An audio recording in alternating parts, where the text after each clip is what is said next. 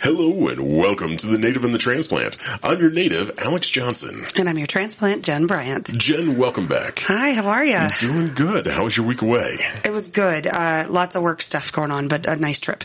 Awesome. Yeah. That's good. So, this is an episode that a couple of our listeners have been waiting for quite a few weeks. Yeah, I needed a little time to prep. Yes, we are going to be talking about critical race theory. Yeah. But before we do that, let's dive in with our sponsor for this episode. So our sponsor this week is actually going to be Burke's Tavern, located at 118 East 4th Street in Loveland, Colorado. Burke's Tavern has typically happy hour specials. They are a great little local bar with all kinds of amazing bartenders down there. And if you want to just have a cocktail after work to unwind, head on down to Burke's Tavern, 118 East 4th Street. Yeah, it's a great little dive bar. Yeah, they're awesome. I love the bartenders there. Tennessee actually makes his own apple pie shooters. Does it? I'm not sure if it's... I don't know if it's a whiskey. I think it's kind of more of a moonshine, honestly. But it's awesome. Actually, my colleagues are going to be getting bottles in their little local Christmas gift baskets because I'm going to do my best not to do some big box shopping this year. That works. Full support of small businesses. Absolutely. We can always do that. So, and speaking of small business and dealing with the election. Yeah. Wow. So before we dive into CRT, just a little bit of a recap as far as the election goes is we have the unofficial numbers, the kind of the big drop after some recounting and that sort of stuff. And Ward 4 out of the city of Loveland. Don't ever think that your vote does not matter. Yeah, boy, because you're wrong. Yeah. It is at 1. Yeah, it looks like Joe Mallow is up by 1 vote over Caitlin Wyrick. Yes. Yeah. So don't ever go into the poll thinking, this doesn't matter. My vote doesn't matter, because you're wrong. Every single vote matters, and that's why it's important to get out there and actually vote when you are able to. Yeah, seriously. I mean, 1 vote. Boy, that is a very clear message that your vote does count. Yes. I wonder whose vote it was. I don't know. I was curious. Yeah. So, but then, City of Loveland, they already swore in the rest of the new city council, as well as the mayor retook her oath. So it'll be interesting because you have Mayor Marsh and Don Overcash, where it was a pretty intense overall campaign. It really was, And now for the next 2 years, they're going to be on council. And so we'll see what happens with that. So it's... I know. It's just, the last couple of years has been very frustrating because everybody's kind of been at each other's throats, but we're going to see how this, dynamic changes. And Overcash was voted in as Mayor Pro Tem. So, I mean, we're setting ourselves up again. Bring your popcorn. Yeah, seriously. Seriously. Bring your popcorn. Yeah, I know. It's interesting. I just wonder how this is going to look for the next couple of years because I think, hopefully we're coming out of all of the crap from the last 2 years and maybe we can kind of move forward and get some change. You're rather optimistic. I'm believing that we're becoming more and more divisive. I would concur wholeheartedly with that. Actually, that's been kind of a frustration, and actually critical race theory, honestly, moving into that, it really is very obvious that there is a very clear drawn line. Yes. Yes. So, well, without further ado, let's actually dive into this because this has been a story that we've been working on for about the last 8 weeks now, is diving into critical race theory. What is it? Why are people up in arms about it? What is the misinformation that's out there? And, what should you be thinking about with CRT coming into our schools here in northern Colorado? Yeah, and is that officially coming in, or is it just still kind of in talks? No, it's already officially coming in with the new curriculum. So, first and foremost, and part of the reason why it took so long to actually do this story is I've been working with 3 different school districts, from teachers to administrators to school board members. Not a single one of the people that I talk to is willing to go on the record to talk about CRT. Right. People just sort of put their heads down and refuse to make eye contact. Some people, now I've had some very candid conversations off the record at all different levels. Mm-hmm. And one of the reasons why we kind of held back the story is some of the people that I was talking to were saying, hey, I'm more open to speaking about it after the election. Right. Well, we saw the election. We saw the turnout of that. and they're still not willing to go on the record. They aren't willing to speak publicly on the platform like we have here, a local podcast, and be able to actually discuss critical race theory, the ins and the outs, and not be worried for their job. Right, which is actually really frustrating, because the thing is that if these are the people that are going to be teaching our kids this critical race theory and they don't even want to talk about it, then we have a big problem. We have a massive problem, and I think that's, and I've been debating how to actually do this story because of that. Because of how difficult it is to actually have our educators that are teaching our children at all different levels to actually come to the table and have a conversation about it. Right. Is it that they don't know what it is? Is it that they are worried if they're on... This is where it becomes a double-edged sword. It's a catch-22 situation where if you disagree with it, then you're called a racist. If you agree with it, then you're called too woke. Well, I feel like that's kind of what's been our culture lately in America anyway, is any issue that you agree with or disagree with, you're one side or the other. There is no middle ground.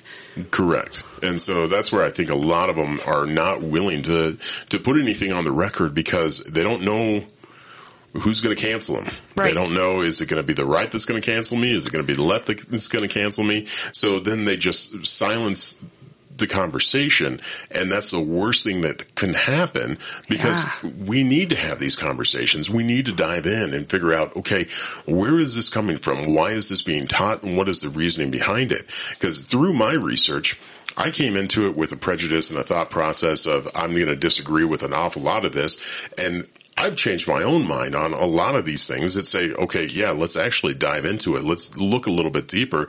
Yes, some of this stuff should be taught in schools, where I had an entirely different mindset when I first started looking at it. Right. And I think there's a lot of misinformation out there too. I really struggled to find some stuff that was unbiased. Everything is biased. Well, yeah, all of it.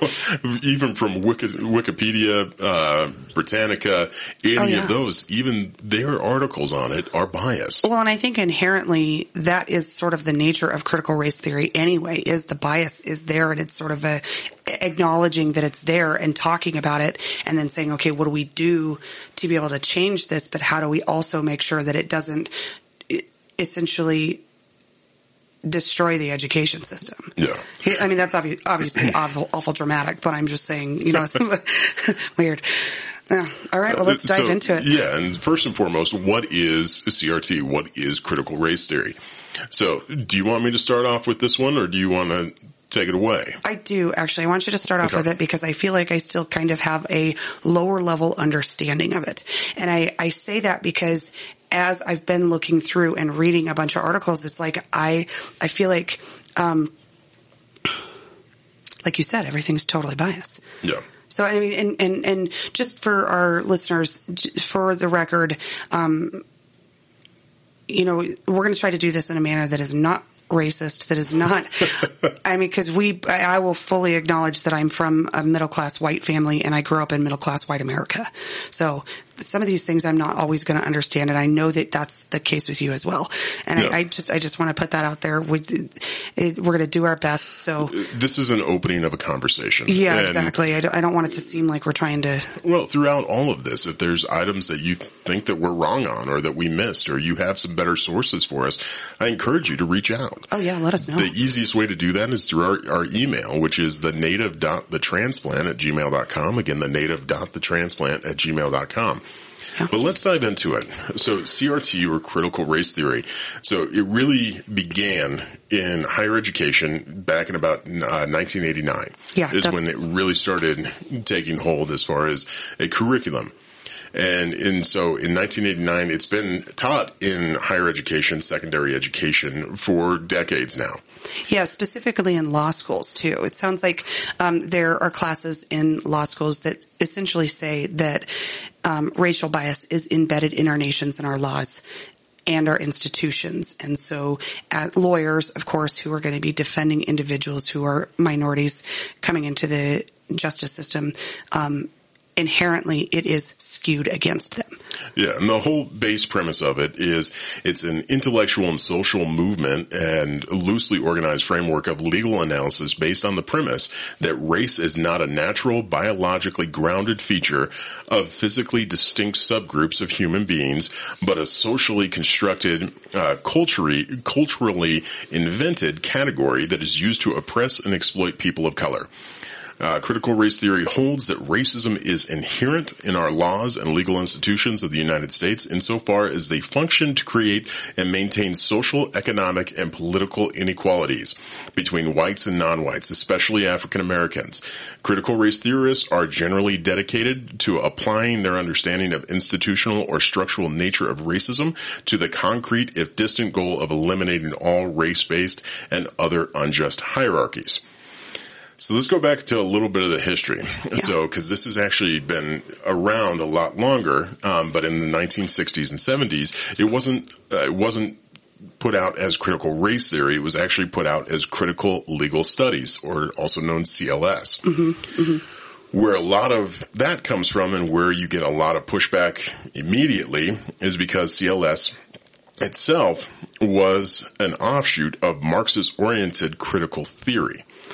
So this is where you have people that have done 5 minutes of Googling immediately think that CRT is just a straight offshoot off of Marxist indoctrination. Right.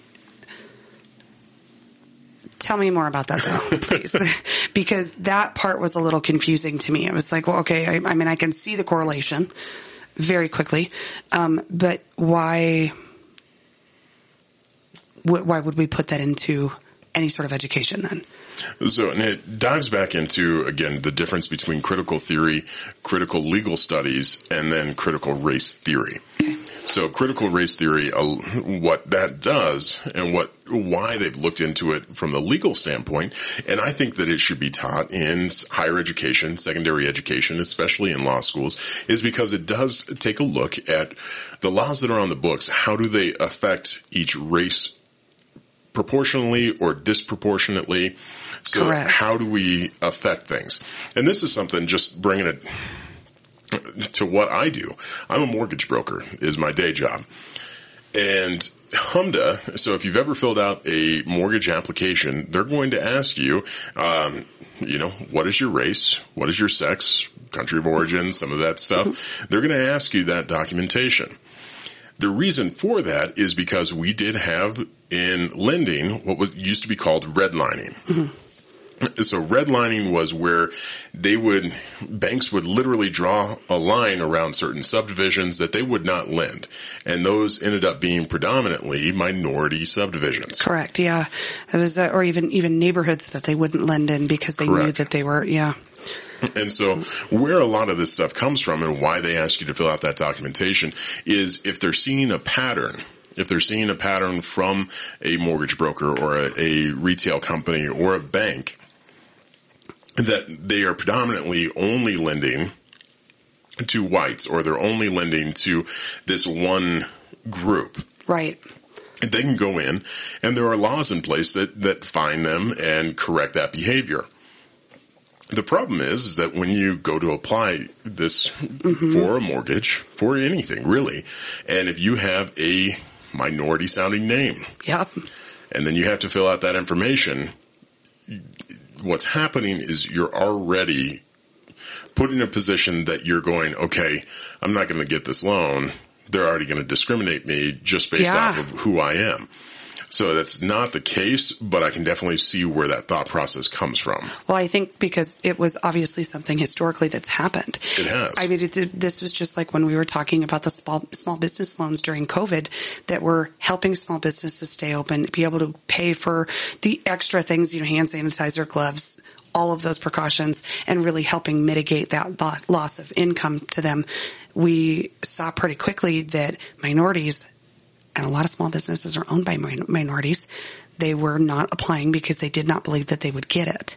Yeah. And this is just, I used to hire, and I don't really do that anymore in my current job as a nurse, but back in my retail days, I used to hire people, and would just pull it and look at their qualifications. I never really noticed their names, but we were taught very quickly, do not mark on those applications, because if you do, and somebody goes back and reviews those applications saying that they weren't hired because they had an African American sounding or a minority sounding name, any mark on there could be construed as you were like, nope, I don't want this one because of that. So we would write on our own notebooks, and I would take my notebook that I had written my notes on, and I would shred it right after doing an interview. So, I mean, historically, we have done that. And I say we, of course, as a country, but lenders and all kinds of schools. I mean, all over the place. Everybody's done it for a long time. Well, I think what's interesting, too, about the critical race theory is that it essentially says that racism is a part of everyday life, and minorities and, of course, whites, we contribute to it without even realizing it. Yes, and that's where a lot of people are frustrated with how it's being implemented into schools. Correct. So with critical race theory, looking at an awful lot of the stuff that they want to talk about, I encourage it. I want it to happen because it is more the biggest subject that they are wanting to change is U.S. history. Correct. And I don't have an issue with that because we should be teaching our students about the Tulsa Massacre. Yeah, let's clarify that really quick. They don't want to change history. They want to change the curriculum in U.S. history. Correct. Yeah. So it's basically, and for many, many years, U.S. history was very whitewashed. Yeah. And that's something that they want to get away from, and they want to start promoting. And you look at some of the stories out of the Civil War. You look at stories out of World War I, World War II, where African Americans fought and died for our nation, and then had the thought process of coming home and going, I'm now a second-class citizen. I read a really interesting article this morning about a African American group of troops, like a unit that they weren't allowed to serve. It was all still very segregated, but during World War II, they would go into these small towns and they would patron businesses, and they were apparently very polite and everything, but the Army found out about it and sent a white unit to go and police them and take them out of the bars and restaurants that they were patronizing because they weren't allowed to be in there. They shouldn't be. They're black, so they can't be in that place. And apparently it became a pretty big fight. 17 people were shot and killed by their own troops. And they were over there risking their lives to fight for America and the rest of the planet. And I mean, that I never knew that. I had never even read that and was just appalled. You know? Yeah, and this goes to Juneteenth. Yeah. You know? Yeah. The sad part about Juneteenth is it wasn't until about 3 years ago that people started looking into it and fully understanding what Juneteenth was. And tell me what it was. Yeah, so Juneteenth, that was a celebration of when the Emancipation Proclamation actually reached all of the troops. So, and that took place in 1865, where the Emancipation Proclamation was actually decreed back in 1862. Yeah. So it was 3 years after the fact. And so that's one of the reasons why we celebrate it. And we talk about moving past one aspect of our history that truly was a very dark mark on America, which is slavery. I would concur. Yeah, absolutely. I mean, I think that there were a lot of things in school that we did not necessarily learn the whole truth about. Oh, absolutely. Booker T. Washington.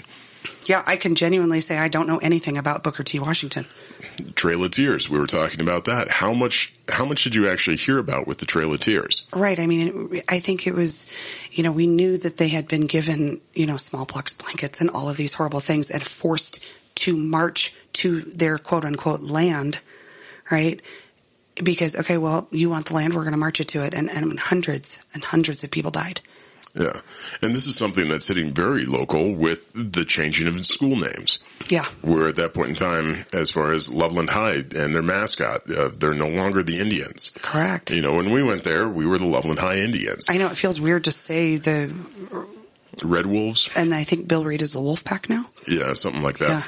Yeah. But even now there is a full, there's a full lawsuit against Jared Polis, Governor Polis, and his administration, saying that by not allowing us to use Indians or warriors or anything of this sort, that we're actually diminishing the history of Native Americans, and now this policy is racist. And so it's looking at it from so many different angles, and it seems to always just be coming back to, if I don't agree with you, I'm not going to have the conversation. I'm just going to cut you off and say that you're racist, you're whatever. 100%. And I think that's an interesting shift too, because essentially what we're saying is like, okay, but you're whitewashing it. Why would we do that? And it takes away from that strength of the Native American warrior. You know what I mean? That was the whole point. That was why that was chosen as their mascot.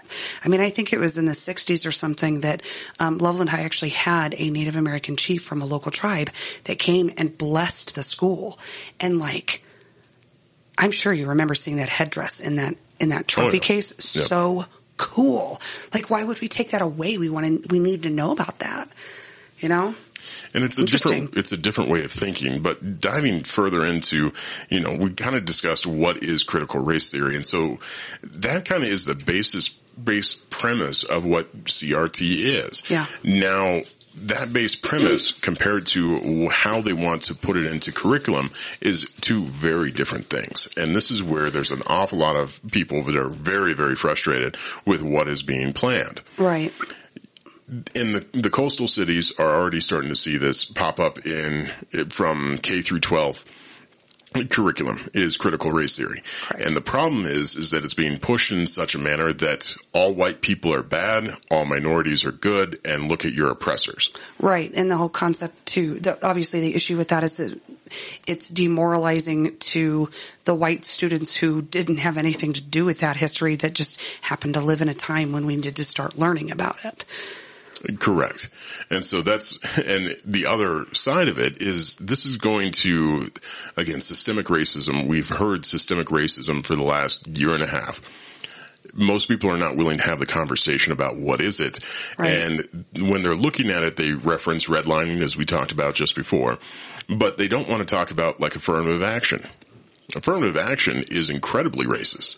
It is one of the most racist racist laws that are still on the books today, because you're flat out telling minorities that your purpose is you don't qualify to get into this school, or you don't qualify to get into this job, but you're going to be here anyways because you serve a quota and you've been disenfranchised your entire life. So we understand that you aren't up to snuff, and we're going to allow this to happen anyways. Yeah, you weren't smart enough to get in, but your skin is dark enough.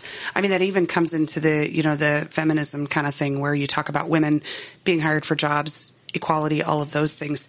I think equality, though, is a bit different than equity. Yes. And that would be the kicker on that one. I mean, we're seeing, and I know that people have talked about where, okay, well, affirmative action really, people then would look at the dark-skinned individual and say, well, they're affirmative action. Okay, why couldn't they have gotten there on their own merits? I mean, how do you know that that's why it was? Or maybe they're really good at their job, Yeah. That's frustrating. And so you actually brought it up, and you brought it up before I was planning to talk about it, but let's go ahead and dive in, is equity versus equality. Right. And how that, especially within CRT, is also a driving factor in what is wrong with how CRT is being implemented within our school systems. Yeah. It's because equality is everyone's given the same opportunity. Equity is being able to say, hey, we understand this is where you're coming from, and so we're going to give you some extra help, or we're going to be able to do this to try and level the overall outcome. Yeah. It's the best way that I've heard it described is you have equality, and then when you have equity is equality of outcome versus equality of opportunity. That's an interesting way to put that. Yeah. Where the equity side of things is they want everybody to have the same outcome. Well, that is a very Marxist ideology. Absolutely. And that's where they bring back in the Marxist ideology to CRT, right, from critical theory into critical race theory. Right. Interesting. I hadn't thought about it like that. But yeah, I would say, I mean, of course, we always want to make sure that anybody in any area has the same opportunity. I would say affirmative action probably intended to do that. It failed miserably, honestly. Yeah. I mean, which is really too bad, because I think that we know that in our societies, and just in education alone, but in the legal institutions, all of that, we know that there are some pretty big differences between your predominantly minority schools and your predominantly white schools. Yeah, we know that. It goes back to No Child Left Behind. Right. Under Bush Jr. Yeah. No Child Left Behind was a horrific education bill. Horrific. Because again, it was one of those that, okay, we have this problem. We're going to try and find a better solution to overall funding schools. And we're going to, now you have to hit certain metrics and certain levels. And if you're those schools that are hitting those, we're going to give more money to versus those schools that aren't. But then when you actually dive in deeper to it and understand what occurred is your suburban schools all of a sudden paid more, predominantly white, less diverse as far as the overall population, and got better scores. We just hit directly on the systemic racism. And then you have the inner city schools, which are very diverse, lower paid teachers. You have fighting, you have more conflict within the schools themselves. Absolutely. And now all of a sudden they're getting less money. So they can't compete with teachers' pay. They can't compete with other opportunities within the school itself. Yeah. And now you're stuck in a situation of you just made the problem worse. 100%. And literally, like that is dang near the definition of systemic racism, because you cannot tell me that people did not see that coming. Did they really think that wasn't going to occur? I think they went into it with the best of intentions. So I would submit that I do think that people are going into critical race theory with the best of intentions as well, but I think that there is a lot more that needs to be addressed before we implement this. And that's part of the reason why we need to have the conversation. Yeah. And part of my frustration, just as we opened up this conversation with, is the fact that there isn't a guest sitting here with us recording this. I concur wholeheartedly. It's really troublesome. The fact that our educators, and this is again from teachers to administrators to the school boards, are not willing to publicly comment on this, are not willing to take a hard stand on what is actually being implemented versus not. That is a massive story. And that's not just happening here in Northern Colorado. Oh, gosh, no. That is happening nationwide, where teachers do not want to speak to it. Administrators do not want to confirm anything. School board members do not want to touch it with a 10-foot pole. So they're going to put in curriculum that they don't want to have a conversation about. And then you see what's happening even further, especially with the parent. I'm trying to remember the state, but the fact he was the first one labeled a domestic terrorist. Yeah, like going to school boards and saying, hey, I don't think this should be taught. I need to stand up against this. I'm angry about it. And suddenly parents are being labeled that. Correct. And so I know that his case originally was actually something more horrific. It was the fact that his daughter had been raped by a male that was wearing a skirt and went into the women's restroom, and he got dragged away, got thrown in jail for a couple of nights, all of that stuff. But then it happened on quite a few different school boards. Oh, yeah. Where the same thing was happening when they started talking about critical race theory. Right. And then when you have Merrick Garland that's pulled in front of the Senate House or Senate Judicial Senate, I'm stumbling over my words, Senate Judiciary Committee, and he's being called out for all of this stuff, and he doesn't have a straight answer. He can't actually answer why he implemented these procedures that if you have a parent that is outspoken and getting frustrated with the school board, they can be labeled as domestic terrorists. Well, I want to tell you, if I was in that situation, I don't know how calm I would be myself. I mean, so that's such an extreme. And the problem is that this whole subject there is no in between. There is no area where we can say, okay, this is how we come to a compromise. It's happening, and like it or not, here it is, right? So it's interesting because the Heritage Foundation actually said that critical race theory is wholly responsible for the 2020 Black Lives Matters protests and LGBTQ clubs in schools and all of that. And then, I have a quote from them. It says that CRT is destructive and rejects the fundamental ideas on which our constitutional republic is based. So I think that is a pretty far extreme statement. But then on the other hand, you have the Democrats that are saying that this is all fear mongering and everybody's blowing this out of proportion and this is just your new, white fear thing and we just have to start teaching this. There is no in between, and people are saying that, it's like, okay, but why shouldn't we be able to question what our children are being taught? That doesn't mean that we're against teaching those things in history, because just like we talked about, thing is, we need to know about those things, and that is what our country was founded on, like it or not. Yeah. Well, and so it dives into the 6 main tenets of critical race theory. Mm-hmm. So the social construct of race and the normality of racism. So their first pillar, I guess it may be, first is race is socially constructed, not biologically natural. Second, racism in the United States is normal, not aberrational. It is the ordinary experience of most people of color. That's one that I take some issues with, but I don't know what your thoughts are on it. As far as, read it again. So their second pillar is racism in the United States is normal, not aberrational. It is the ordinary experience of most people of color.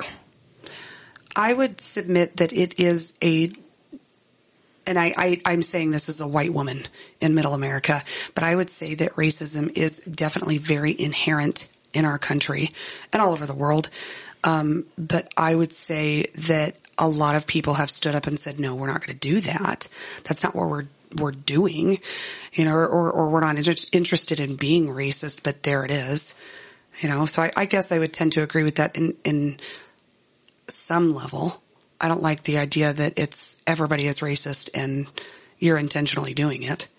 No. So number 3 is owing to what CRT scholars call interest convergence or material determinism, legal advances or setbacks for people of color tend to serve the interests of dominant white groups. So the whole premise of that is essentially saying that the way the laws are written predominantly help white people and not people of color. Well, I would contend that is true. And the reason I say that is because we know that, just in our jail systems are predominantly minority. And they typically have 2 to 3 times higher sentences because they don't get good legal representation, or somebody throws the book at them in a community where things are happening a lot. We know that minorities in predominantly minority-based schools they don't have as much funding. I mean, that No Child Left Behind was a very good example of that. And they typically receive harsher punishments. There is some accusation that says that children in those schools typically are funneled into essentially the legal system a lot faster than white kids. And I would argue that does tend to be true, because if your kid gets in a fight at school in middle white America versus if they get into a school, in a predominantly minority based area, that kid is going to probably be in the legal system really fast versus here where we're going to find ways to make sure that child can still be successful. There's not as much support to prevent those minorities from being put right into the legal system. What are your thoughts on that? If you don't mind, I'm going to go off on a tangent for just a few. So this is a bigger problem. When you talk about systemic racism, at least for me, with diving in and doing an awful lot of research into everything that's been going on, the parts that people don't ever think about, as far as with factories. One of the things that's just as much on the forefront today in any mainstream news is supply chain. Correct. Dealing with the supply chain. Why is it that many of the factories that were within city centers, were within walking distance, were closed? And who did that affect majority of? I guess it would depend on what area you're in, but it would be poor, lower class individuals. Not even necessarily poor, but all of a sudden if you take somebody that they're able to walk to work and they only need to have one vehicle. Right, if the infrastructure is such that they don't have to rely on having two vehicles in a family. You change the entire dynamics of a system. Absolutely. And so if you have manufacturing facilities within city centers that all of a sudden goes away, who is that impacting the most? Typically, it's been minorities. Absolutely. So you look at that aspect, and then you also look at the overall prison system. Absolutely. Prison system, I believe, in our country needs to be reformed. 100%. Where if you want to have privatized prisons, okay, but then at that point in time, the standard should be, and what you're being paid on is how few of your inmates actually come back to jail. How few of your inmates. Recidivism rate, yeah. Yeah. What was you pulled the word that I was looking for. Recidivism, yeah. Thank you. And at that point in time, those rates on these private jails and private prisons should all be based off of how well they actually have their inmates re-enter society. Yeah, that rehabilitation part. I mean, that begs the question on the war on drugs. And that was the third point that I was going to bring up, is because you look at what happened with the war on drugs. So in the 60s, early 70s, the black community in our nation had the strongest family units. Absolutely. The strongest family units. And that went away with the war on drugs. It absolutely did. I encourage you to look up Jamie Foxx. He talks about it because his dad was put in jail, I think, for 12 years for having, I think it was an ounce of weed or something. Ooh, weed. Yeah. It wasn't a violent crime. It wasn't anything of that sort, but they pulled his father out of his family unit. Yeah. Because of the war on drugs. Absolutely, which I would very much contend was racist.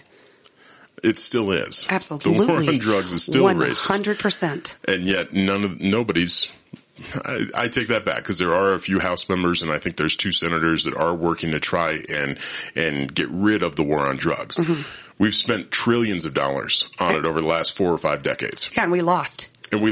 Yeah. It was a domestic Vietnam on drugs. Correct. Yeah. And I think that has a huge impact on what we are seeing today with overall race relations. I would concur with that wholeheartedly.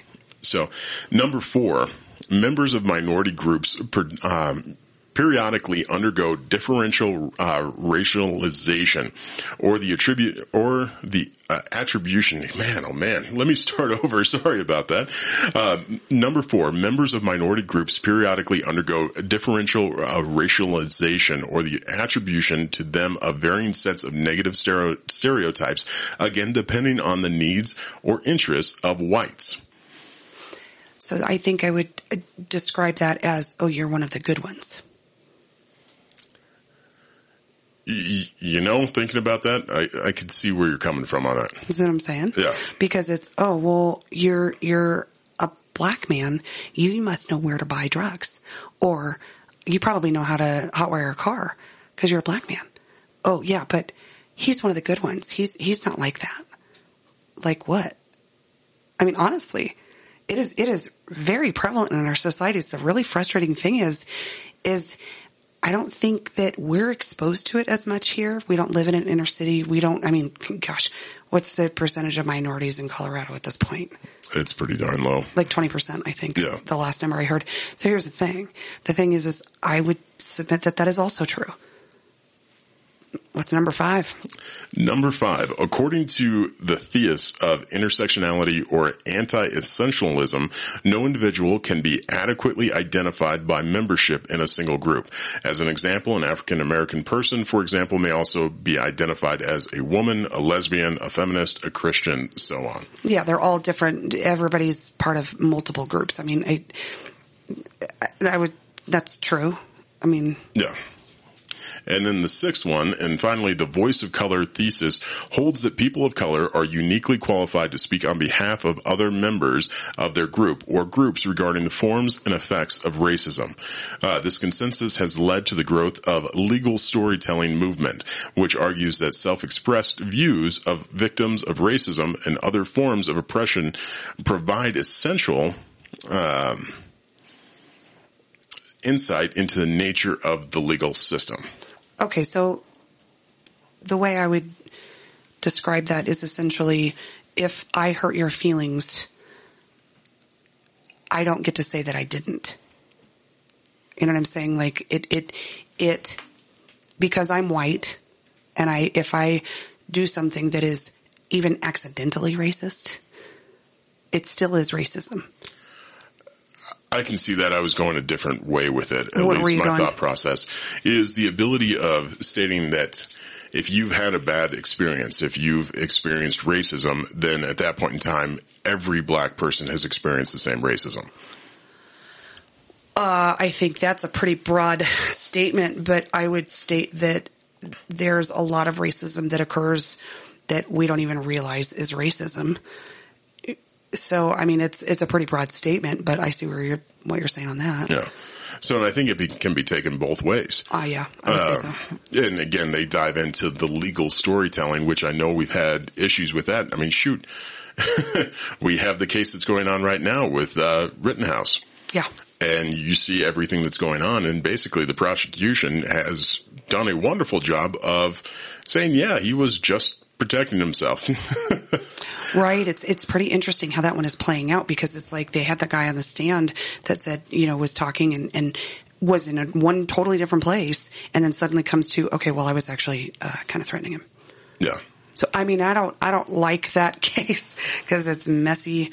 And I just think that. But it's a perfect example of legal storytelling in the fact that how that case even came to be was because of Twitter, was because of media. Absolutely. And the information that all of a sudden was shared, and even the FBI videos that had never aired, when they're showed in the courtroom, they're like, okay, this changes the entire dynamic of what we thought we knew.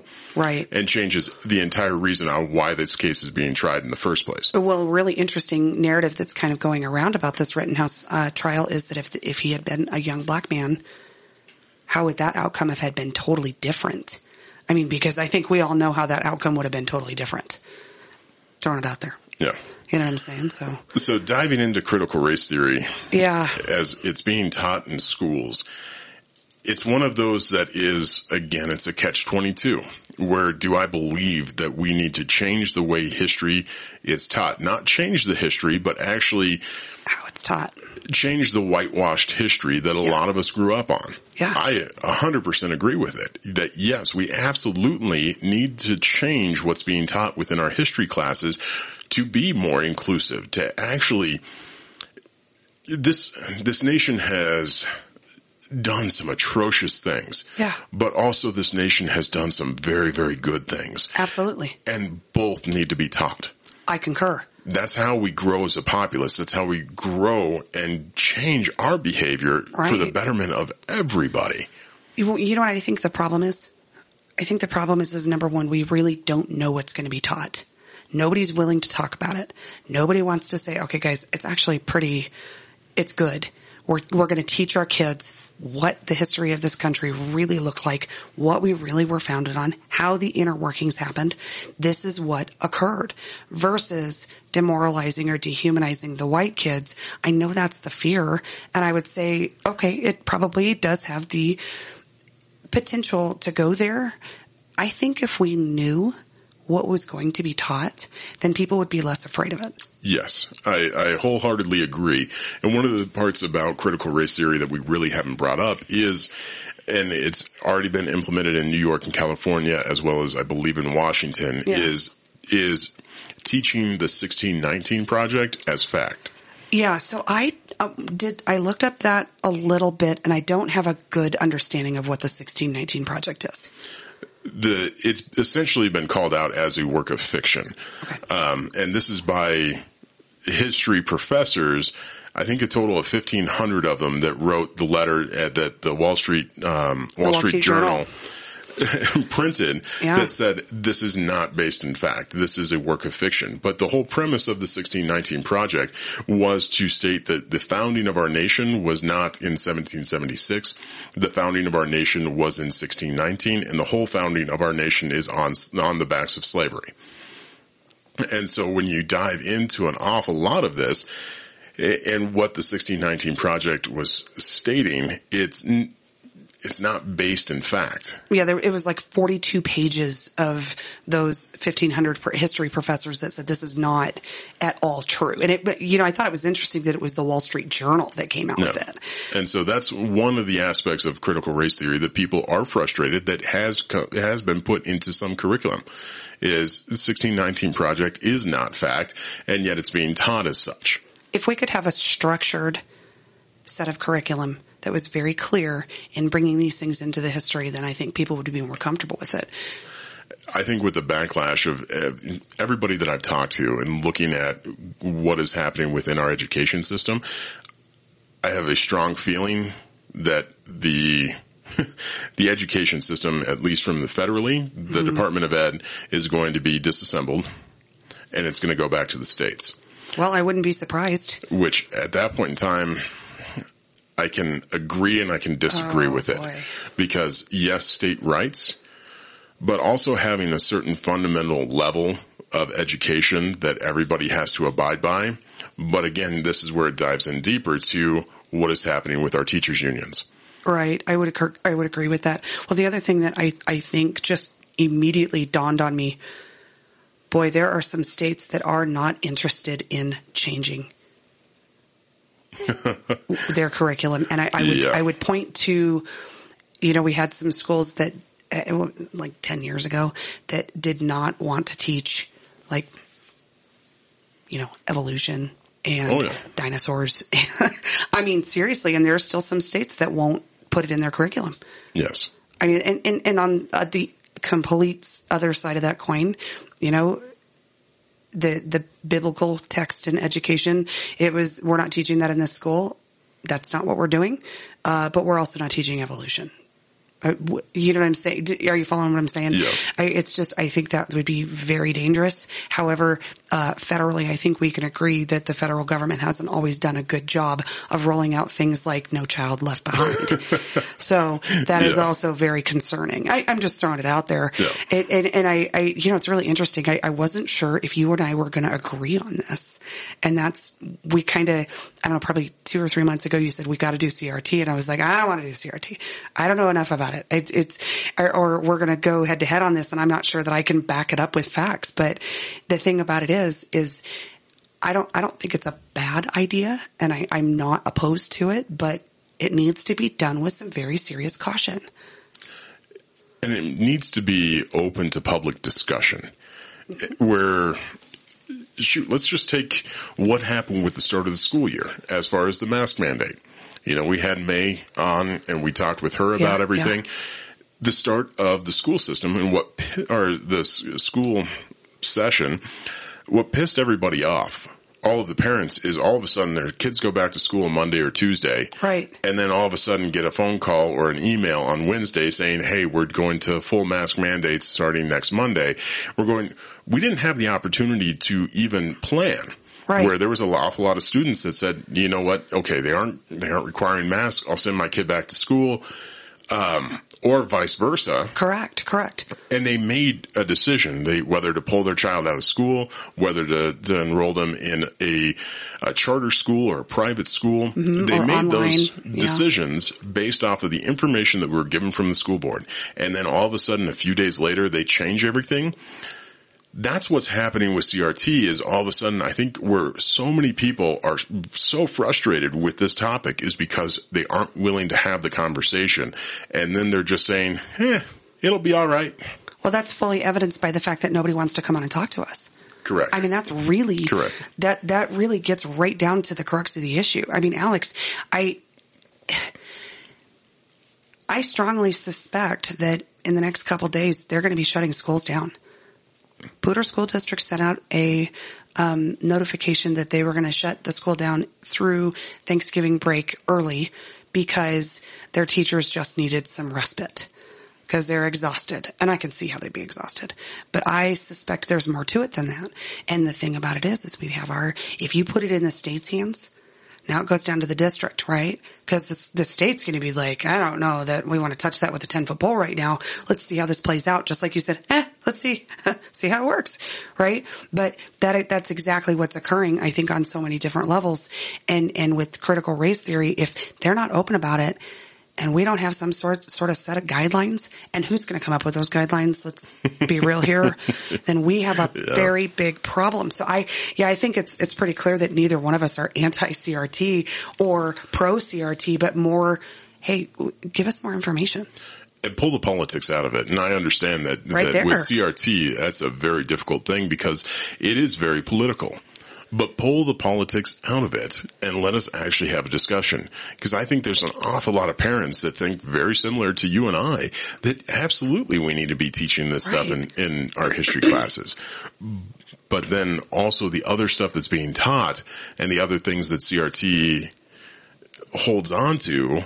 Okay, how should that be taught, and should it be taught, and at what grade level as well should it be taught at? I mean, I think that it's definitely at a higher level as far as, high school, maybe later junior high, to start kind of introducing the idea that maybe, and this is, I think, the fear that a lot of people have is introducing the idea that maybe America wasn't founded in a perfect manner.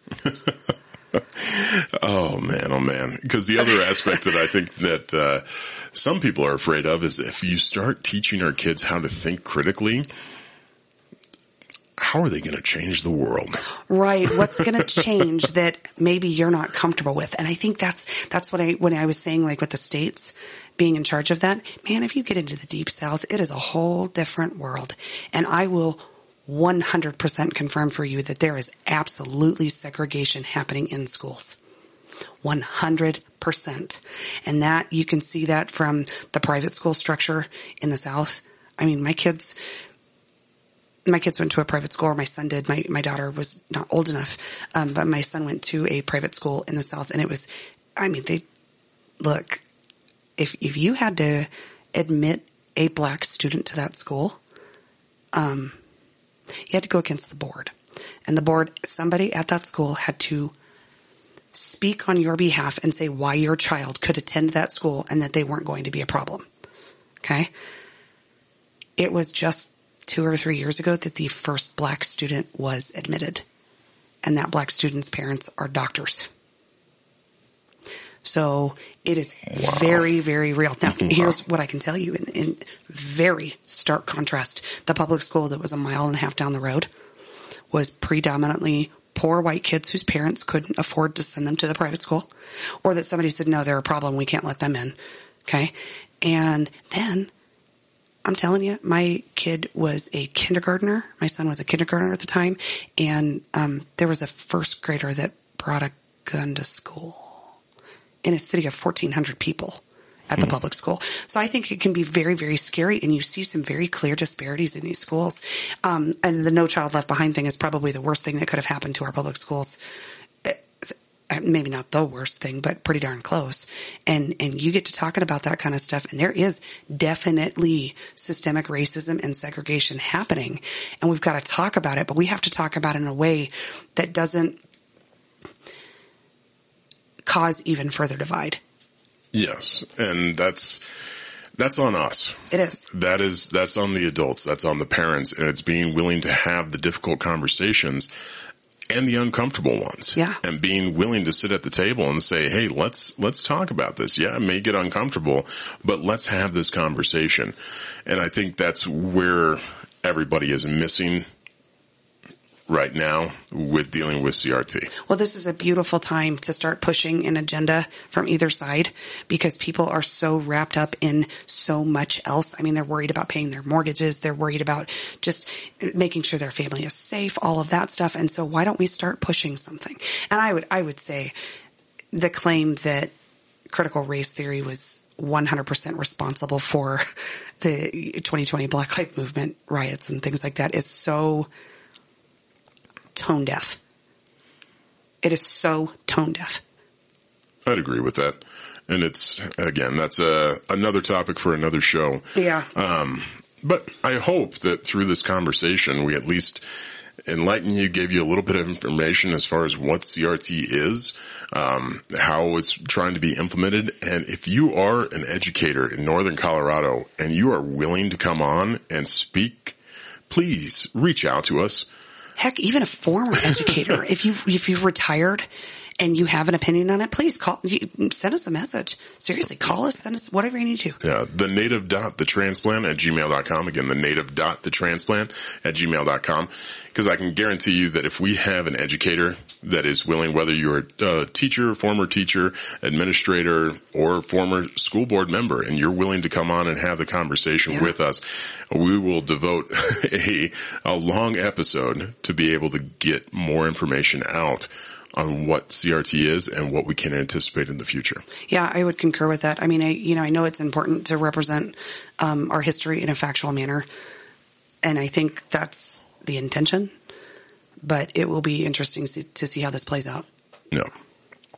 All right. Well, no beer of the week this week, just due to the fact that we had to change things up a little bit because Jen was out of town, but we will be back to normal on Thursday. But thank you for tuning in to this episode on CRT. And as always, I'm your native, Alex Johnson. And I'm your transplant, Jen Bryant. We'll see you next week. Take care.